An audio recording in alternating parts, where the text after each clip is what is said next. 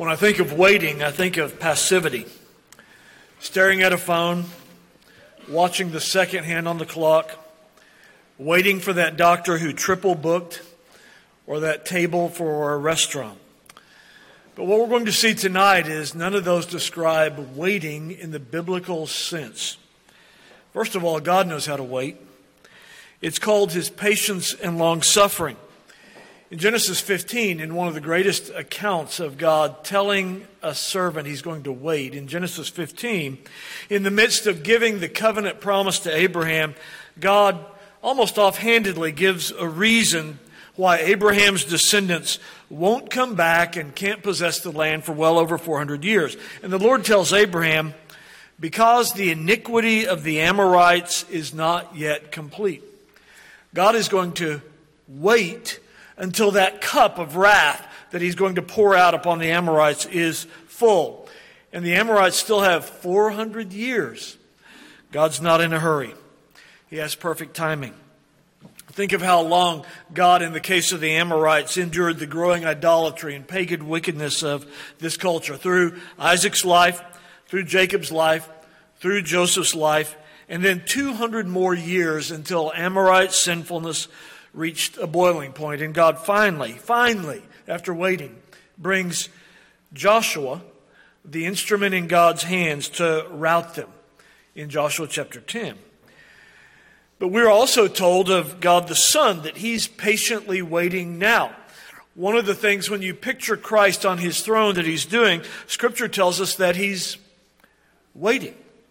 In Hebrews chapter 10, we read Jesus, after He offered one sacrifice for sins forever, sat down at the right hand of God, from that time waiting till His enemies are made His footstool.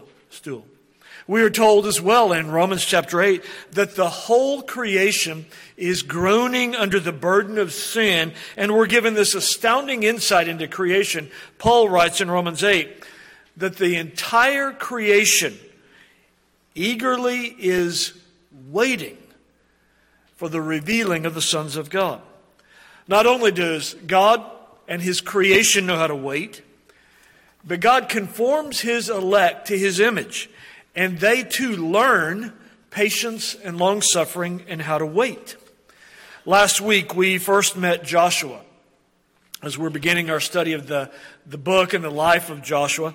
And we learned Joshua's genealogy, first of all, from 1 Chronicles 7, that he's from the tribe of Ephraim, from the line of Abraham, Isaac, Jacob, and Joseph, that his immediate forefathers were Eli Shammah, his grandfather. Eli Shammah, Joshua's grandfather, was the acknowledged head of the tribe of Ephraim, the leader of tens of thousands. And then we saw in Exodus 17, Joshua's very first appearance on the pages of Scripture. If we just dove into Joshua chapter 1, we would miss much because we need to know who this man is. But in Exodus 17, in his very first appearance, as we meet Joshua, we meet him as he's being given orders from Moses.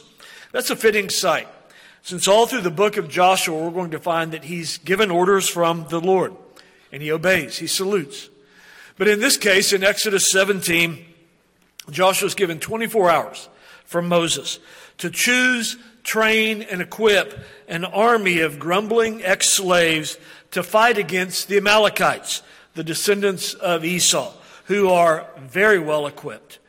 And after a fierce day-long battle and Moses standing above on a hill with upheld rod, Joshua triumphs. Moses is told to write this event down in a book of remembrance and periodically read it to Joshua. And so we saw last week what Joshua learned that day.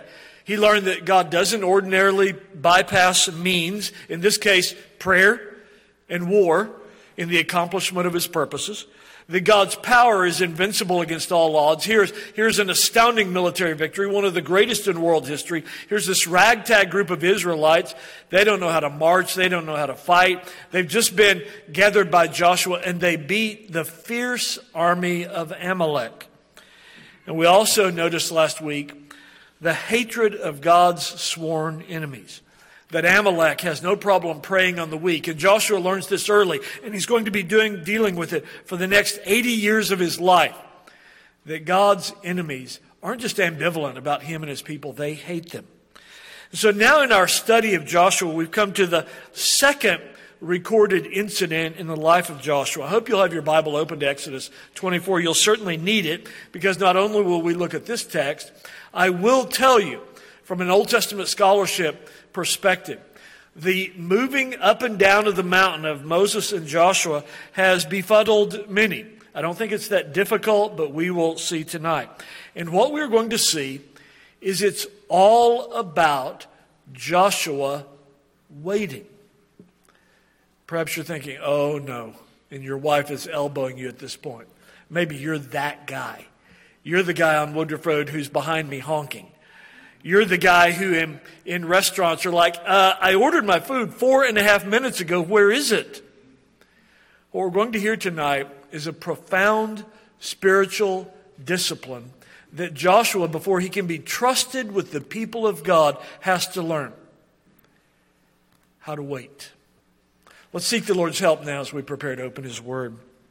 Sovereign Lord, you've promised that the preaching of your word will be effectual, that it will knock down error and enthrone truth, that it will be what conquers the enemy. Oh Christ, we need you to be our prophet, to speak the word to us and press it home to our conscience.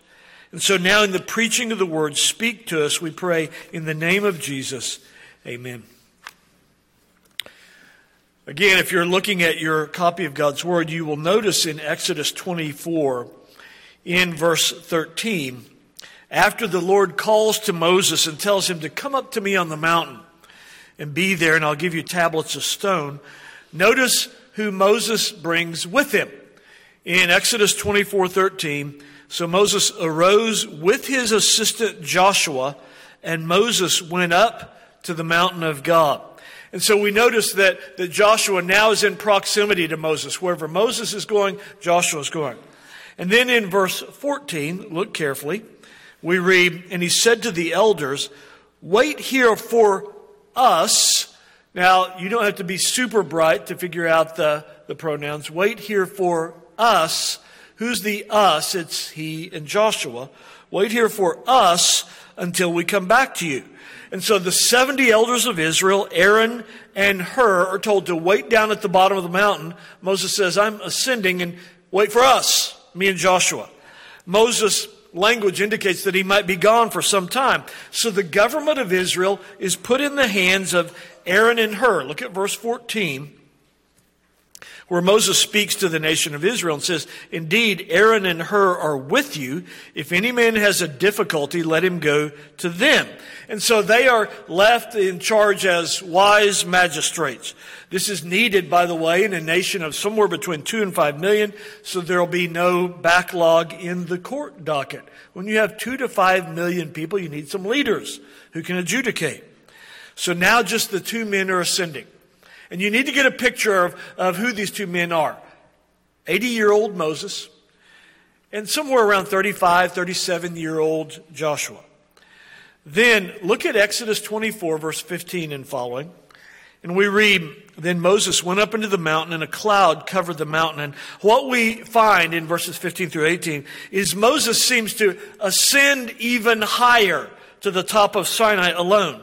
He goes beyond Joshua, leaving Joshua somewhere on the mountain alone, because Moses will have dealings with Jehovah by himself. And then we're told in verse 18 that Moses stays on the mountain top for 6 weeks, 40 days. A lot can happen in 40 days. So then dig in deeper to the text with me. And I want us to leap over to Exodus 32. And the reason why I'm doing this is so that you'll see the come down in Exodus 32. In Exodus 32, pick up the narrative in verse 1. Now when the people saw that Moses delayed coming down from the mountain, he's been up there 6 weeks.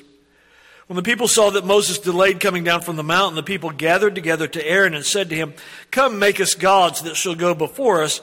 For as for this Moses, this man who brought us up out of the land of Egypt, we do not know what's become of him. The Lord speaks to Moses atop Sinai in verse 7. Go get down, For your people whom you brought out of the land of Egypt have corrupted themselves. And so Moses begins to descend. Look at verse 15. Moses turned and went down from the mountain, and the 2 tablets of the testimony were in his hand. The tablets were written on both sides. On the one side and on the other they were written. Now the tablets were the work of God, and the writing was the writing of God engraved on the tablets. And as he comes down the mountain, he picks someone up. Joshua. And Joshua, we read in verse 17, heard the noise of the people as they shouted, and he said to Moses, there is a noise of war in the camp. Now what I want you to see is Moses on the top of the mountain before he descends, and Joshua in the middle of the mountain had different perspectives. Moses on the top of the mountain, notice what God tells him in verse 7. The people whom you brought out of the land of Egypt have corrupted themselves. But as he descends, he runs into Joshua. And Joshua, who's received no such revelation, he has a different thought about what's going on. Look at verse 17. When Joshua heard the noise of the people as they shouted, he said to Moses, there's a noise of war in the camp. Of course, this is like Joshua because he's a warrior. And so whenever he hears a loud noise, he immediately thinks there's a battle. I need to get to it. But Moses said to him, it's not the noise of the shout of victory, nor the noise of the cry of defeat, but the sound of singing I hear. So remember that Moses had said back in chapter 24, wait for us, he and Joshua. So now Moses and Joshua descend. Moses picks him up as he comes down the mountain after the 40 days are over. Joshua hadn't been in the camp. He hadn't been on top of the mountain either. He didn't know what was happening in the camp. His guess, look at Exodus 32, verse 17. His guess was wrong. Joshua had waited. And this is what I want us to see tonight. Because what you have in that 6-week period is you have a profound shaping of the character of Joshua. Joshua had waited in the middle of the mountain. So he didn't know what was happening down the mountain with the people of Israel or up the mountain with Moses and Jehovah. Joshua has been without, we'll call it horizontal fellowship, people fellowship. No interaction with a wife, a friend, or a child. Nor has he had, as the people down below had, nor has he had supernatural revelation like Moses had had on the mountaintop. Joshua had neither. No people, no voice of God, just him. Now, some of you are asking very logical questions. Carl, my first question is, what did Joshua eat? Well, the text is silent. Maybe manna, maybe nothing. Carl, what did he do? It's plain that he had no technology. He prayed. He meditated. He made plans for the future. But most of all, he waited. One of the fascinating things about technology is that it works against patience. If you're hungry, microwave something, get food fast, no waiting. If you want to contact someone, you can get them anytime by text or cell phone. If you want entertainment, get it fast by the push of a button. If you want a possession or a trip, no need to save, exercise self-discipline, wait a year or two, because a credit card allows for instant gratification. Needless to say, waiting is not a popular virtue these days. Waiting is not a desirable skill even among mature believers. But Scripture teaches that waiting, it's called other things such as patience. Waiting is the fruit of the Spirit. Patience is repeatedly commanded in James chapter 5. And what I want you to notice, what I want you to hear carefully is waiting is a major theme of the songbook of Israel, the Psalms. Repeatedly, God's people are to learn this discipline. They sing about it because you learn things better when you sing about it than any other medium. And so listen to how frequently the psalmist exalts the task of waiting. In Psalm 25, the psalmist writes, "Let no one who waits on you be ashamed. On you, Lord, I wait all the day." Then in Psalm 27, the psalmist writes, "Wait on the Lord, be of good courage, and he shall strengthen your heart. Wait, I say, on the Lord." Or in Psalm 37, rest in the Lord and wait patiently for him. Let me stop and just ask, do you know anything of this? How to wait on the Lord. The psalmist goes on in Psalm 37, evildoers shall be cut off, but those who wait on the Lord, they shall inherit the earth. Wait on the Lord and keep his way, and he shall exalt you. The psalmist again writes, and this is a model for our piety, in Psalm 40, verse 1, I waited patiently for the Lord, and he inclined to me and heard my cry. And that's just a sampling. If you just study the Psalter, you'll find over and over and over again that waiting on the Lord, the development of patience and long-suffering, is a spiritual discipline that every believer is to have. But it's not just the Psalms. Probably one of your favorite memory verses, certainly one of mine, is Isaiah chapter 40, where Isaiah writes, those who wait on the Lord shall renew their strength. They shall mount up with wings like eagles. They shall run and not be weary. They shall walk and not grow faint. It's one of the most beautiful, astounding pictures of what it means to wait on the Lord. Listen to what the writer of Isaiah says when he says, those who wait on the Lord, they shall mount up with wings like eagles. Maybe you don't know how eagles mount up. An eagle's wings are so strong, they can catch rising currents of warm air that radiate upwards from the earth. And without moving a feather, they can reach great heights. Avian researchers have clocked eagles at 80 miles an hour without flapping their wings at all. They're soaring on columns of warm air. No flapping. Another form of flying for eagles, in addition to soaring, is flapping. This requires an eagle to keep its wings in constant motion to counteract gravity. This uses 30 times as much energy as soaring does. So the figure of speech the Lord is using in one of your favorite memory verses in Isaiah 40 is wait for the Lord's moving, and it will be effortless. Or flap furiously, and you will grow weary rapidly. But this isn't the only place when we have waiting commended to us. Remember what Jesus says in Luke chapter 12, let your waist be girded, your lamps burning, and you yourselves be like men who wait for their master. In Acts chapter 1, after the ascension of Jesus, Jesus commanded, and so the church gathered in that upper room in Acts chapter 1 to engage in that most holy of activities, to wait for the outpouring of the Holy Spirit. Paul describes the believer. Is he describing you?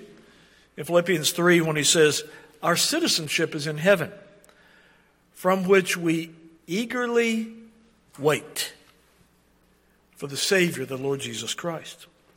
Well, back to Joshua. He's sitting halfway up the mountain. Remember, Moses is up the mountain, atop there, with Jehovah, receiving the tablets of the 10 words. Down below him are millions of Israelites. And here's Joshua, halfway up the mountain. For 40 days. I'm sure he got hungry and thirsty and lonely and bored. This is a young, vigorous, energetic man. He's a man of action who just won a spectacular military victory over Amalek. He has the ability to fight and be busy. But now the Holy Spirit must give him the grace to wait patiently, alone. Do you ever ask the Lord for patience to wait? For a godly spouse? To wait until marriage to be sexually active? To wait for the Lord's resources? Do you ever confess sins of impatience? You know what impatience is. It's an unwillingness to wait. Parents, are you teaching your children how to wait? Beginning with your modeling of patience to them? If you yell in slow traffic, guess where their impatience will come from? They'll learn it well by watching you.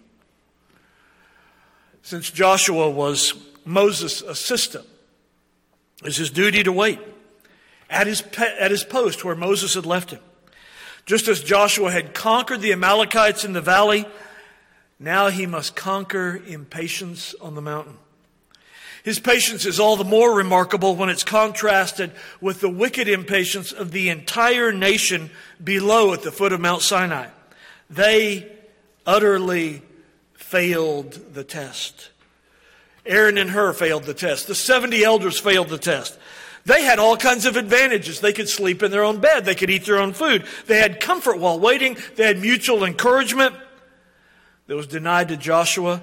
Yet he alone remained steadfast and patiently waited.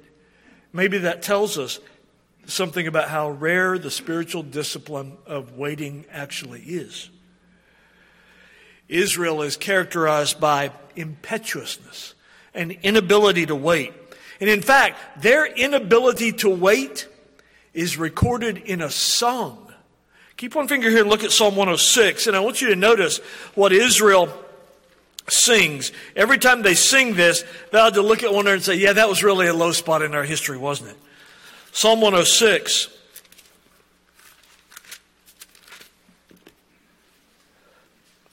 Pick up the narrative in verse 7. Again, this is the songbook of Israel. Psalm 106, verse 7.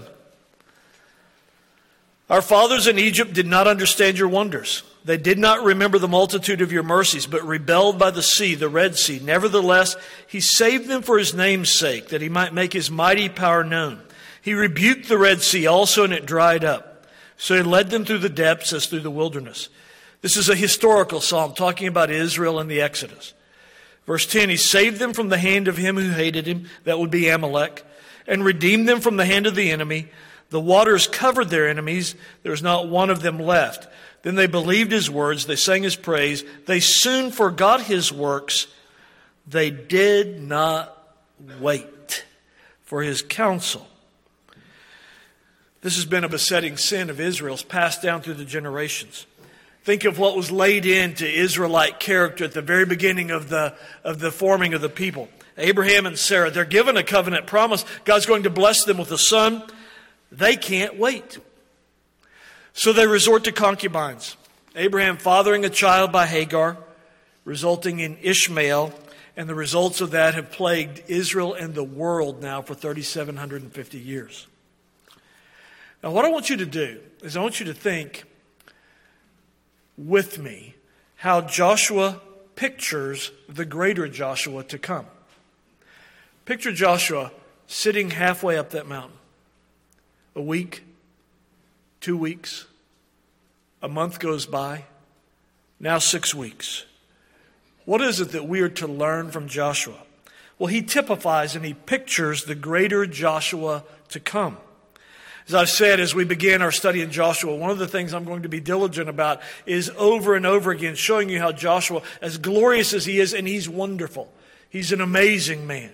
He's a man's man. He's a godly man. But he is but a signpost who's pointing us to the greater Joshua. And so a few things ways that Joshua pictures the greater Joshua to come. Joshua, first of all, knows how to be alone in his duty. In days to come, for him, this will be vital because he'll often have to stand alone as he makes hard decisions. Here, all Joshua had was day after day, stretching into weeks in the jagged barrenness of Mount Sinai. No small groups for him. No support groups. No calls. No emails.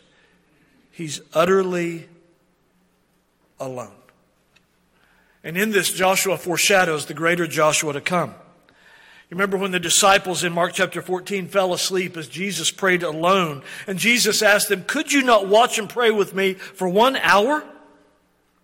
Of course, the ultimate aloneness was when the greater Joshua cried out from the cross, my God, why have you forsaken me? When he's even forsaken by his Father and he's ultimately alone. Joshua, halfway up the mountain, is picturing for us in a dim, shadowy way the greater Joshua who knows how to be alone in his duty.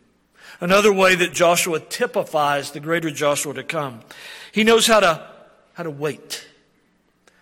This will stand him in good stead when he has to wait not 40 days, but 40 years to enter into the promised land. He's a man of action, but he has to wait and patiently endure.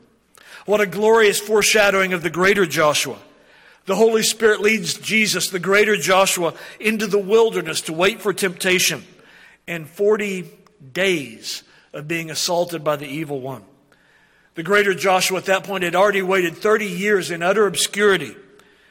But this was his father's decreed timetable. To push this even further, how does Joshua typify the greater Joshua to come? Joshua knows how to be loyal to an absentee superior. When Moses descended the mountain and came back down after being with Jehovah atop the mountaintop, he didn't have to look around for Joshua and wonder where he'd gone. Joshua was right where he'd left him. 6 weeks later. The same loyalty couldn't be found among Moses' own brother Aaron. True loyalty is the rarest of traits, especially to an absentee superior. But listen to the loyalty of the greater Joshua. When he says in John 6, I've come down from heaven not to do my own will, but the will of him who sent me. Absolute obedience, perfect, unshakable loyalty, so that Jesus could say in John chapter 8, I always do the things that are pleasing to my Father. How do we apply this word to you tonight? We're going to dig in deep in coming weeks to Joshua and how we watch his character develop. One of the things that Sandy and I, the way we rate a movie or a series is, does the author develop the character well, or are we just supposed to figure it out? One of the things we see in Joshua, especially in the book of Exodus and then in Numbers, we see this glorious. For those of you who'd like to be a writer or a storyteller, you can do no better than the way the Lord slowly rolls out the character development of Joshua. And we see him grow even before our eyes. In fact, next week or 2 weeks from tonight, we'll see Joshua stumble. Well, how do we apply this text? The same things that Joshua learned are the things you must learn in the Christian life. And so first, I would ask you, have you learned to be alone in your calling or duty? Some of you are the only believer in your home or on your job or in your class. And a great part of your calling is to simply stand alone. It's where your superior, by his good providence, has placed you. I'm quite sure Joshua would be dumbfounded tonight by those who say, I can't do my duty because I have no support. Fellowship is great. Support is marvelous. But what if you don't have those? Stand alone. Think of Noah. My favorite example of standing alone. Noah had to cut down a whole forest for lumber without chainsaws or trucks or cranes. He had to precisely cut and shape a boat without power tools. He had to build the equivalent of a shopping mall room by room inside this boat. He had to work at this for 120 years. He had to grow and harvest a year's worth of food for his family and for all these thousands of animals and carefully stow it in this boat. He labored a year, then a decade, then another, then a century, then a couple more decades. And he did all this while we are told in 2 Peter 2, while laboring as a preacher of righteousness. All the while he didn't argue with God or question his wisdom or discuss the relevance. He was waiting for 12 decades. That's the right response of the godly man to the commands of God. What moved a man like Noah to such obedience, alone in his obedience? Hebrews 11 tells us faith and fear, belief in God's promise and the fear of the Lord. Noah waited alone, as did Joshua, as must you. Do you know anything of waiting alone on the Lord? It's fascinating. I can't tell you how many times in 35 and a half years of ministry, how many times I've had people saying, Carl, could you set up a group? I need people. I need people who will pray with me and call me and concern and eat with. I've never had one soul in 35 years say, Carl, could you help me learn how to wait alone?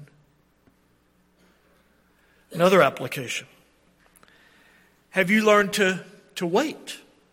The discipline of waiting itself on God's providential purposes. I'm freely confessing it's hard to wait. You get that car in front of you, it may be me on Woodruff Road, that doesn't hit the gas hard as soon as the light turns green, and there goes your sanctification.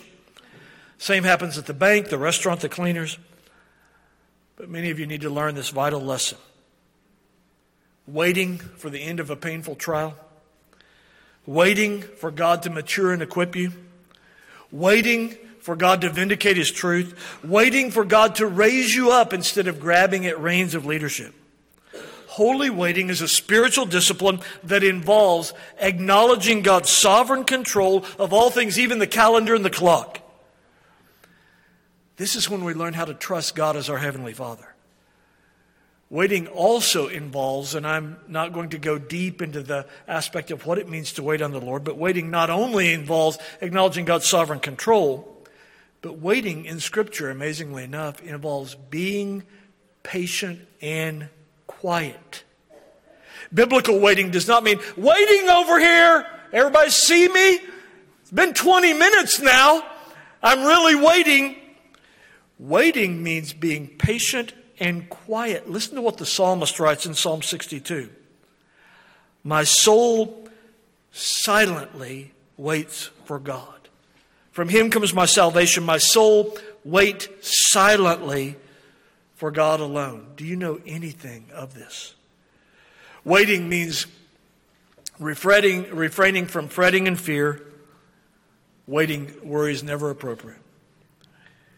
And so let me ask you, the thing that we see Joshua embodying, and that is obeying a God-given superior. Here goes Joshua halfway up the mountain, and Moses turns to him and says, well, wait right here.